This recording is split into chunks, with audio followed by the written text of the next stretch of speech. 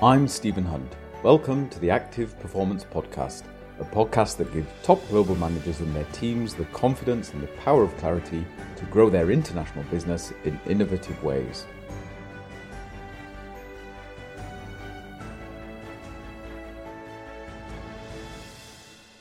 This week, flexibility and resilience. Why are flexibility and resilience more important than ever for global managers? And what's the best way to develop your flexibility and resilience? A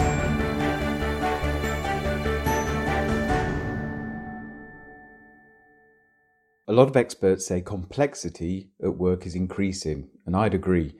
Global supply chains and international businesses are certainly not the simple processes that they once were. Customers also want more convenience. That means the added complexity of serving them through multiple channels. So today, global executives need to be more flexible and be resilient to serve their customers better. Having said that, flexibility can't be endless. It should be an intelligent choice depending on the situation, because more complexity means more choice, and that means more risk. So when we talk about flexibility, we're actually saying the way we deal with risk, and it has to match the situation. There's a wonderful old quote about risk.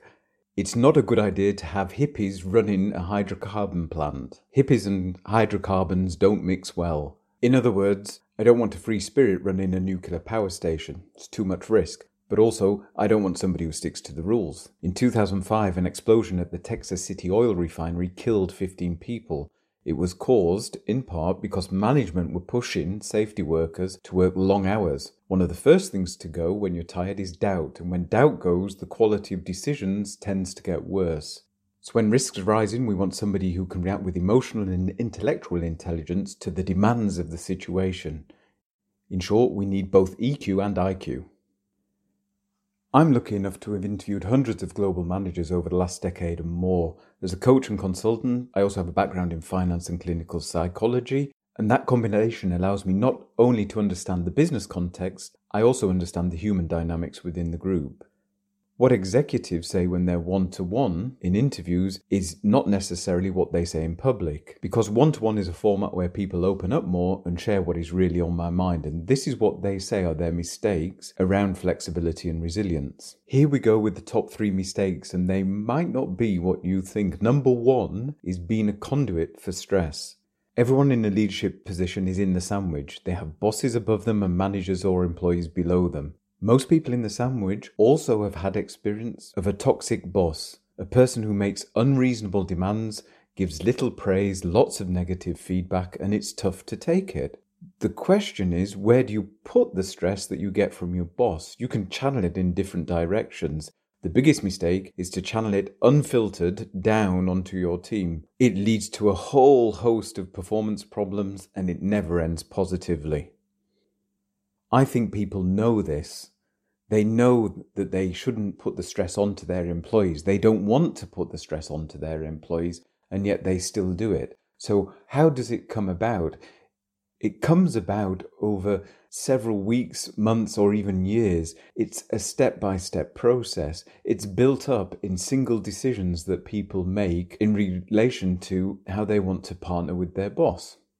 So one of the things we always look at is choice, because the key word is choice. It's your choice what to do with the stress.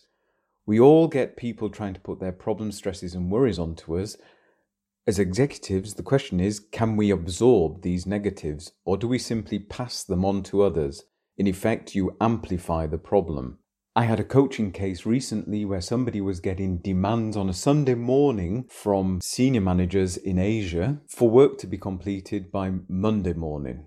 In other words, a huge amount of work to sit down and do on a Sunday evening. How do you push back against that? It takes self-discipline and practice not to take that work on, or even worse, to take that work on and pass it on to the rest of your team on their day off.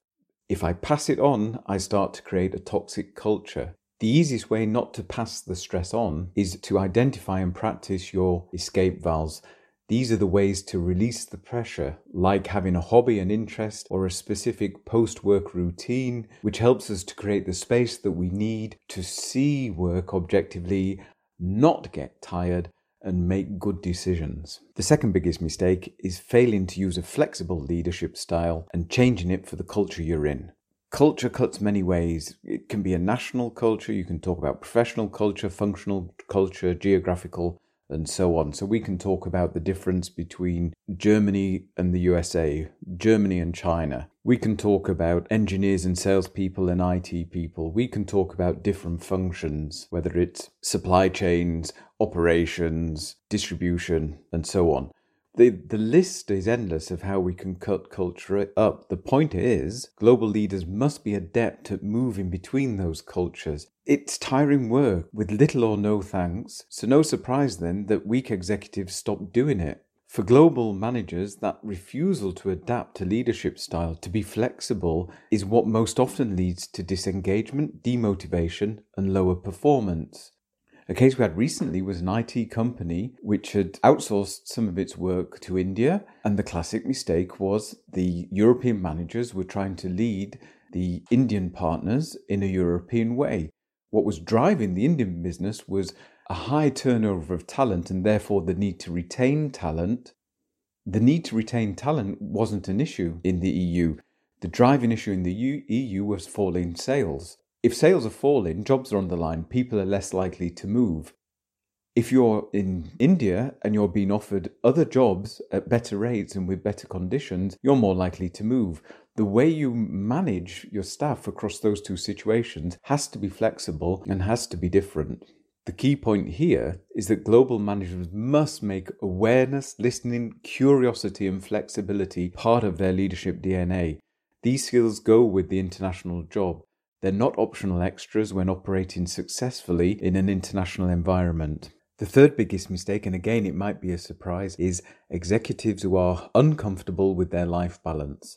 There's a whole load of nonsense written about successful executives who only work half a day or 4 days a week. The strange thing is, I've never met or spoken to anyone who is A, a respected, successful executive, and who B, has not spent a significant part of their life working long hours. The biggest investment to get to the top is time, your personal time. It is today and it always was the case. We may have phases in life where we invest less time in work, but getting to the top requires time. Time put into work is time taken away from our own interests beyond work, from our family, from our friends and our community.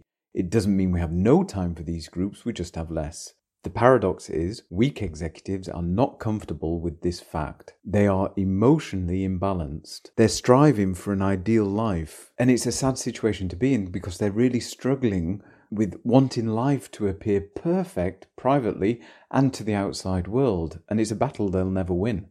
I remember years ago listening to one executive talking to his European managers, the people under him, and trying to tell them you can get to the top and be great with the family, whilst at the same time explaining that he only spent a day and a half with his family every week. That was a Saturday and Sunday morning.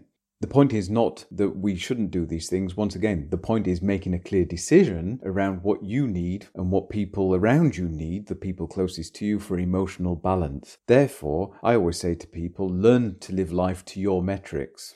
There isn't a single ideal lifestyle. The metrics we use are often inherited from our parents or our peer groups. It's often fixed in our younger years. It's very important for international managers to learn to let go of the social ideas. That is, learn to let go of what others at the golf club or the country club think of you.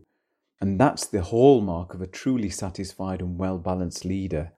Doing that requires self-knowledge and self-awareness and the determination and resilience to push for what you want from life. I find that happy global managers ask themselves two questions. What do I want from life? And what does life want from me? That second question is normally, what do the people who are most important to me need and want me to be? The common thread through all three of these mistakes is not only flexibility and the resilience to live the life you want to lead, it is this. Resilient global managers have emotional maturity and a strong sense of emotional balance. And that, if anything, is what global managers need to cultivate, develop, and live.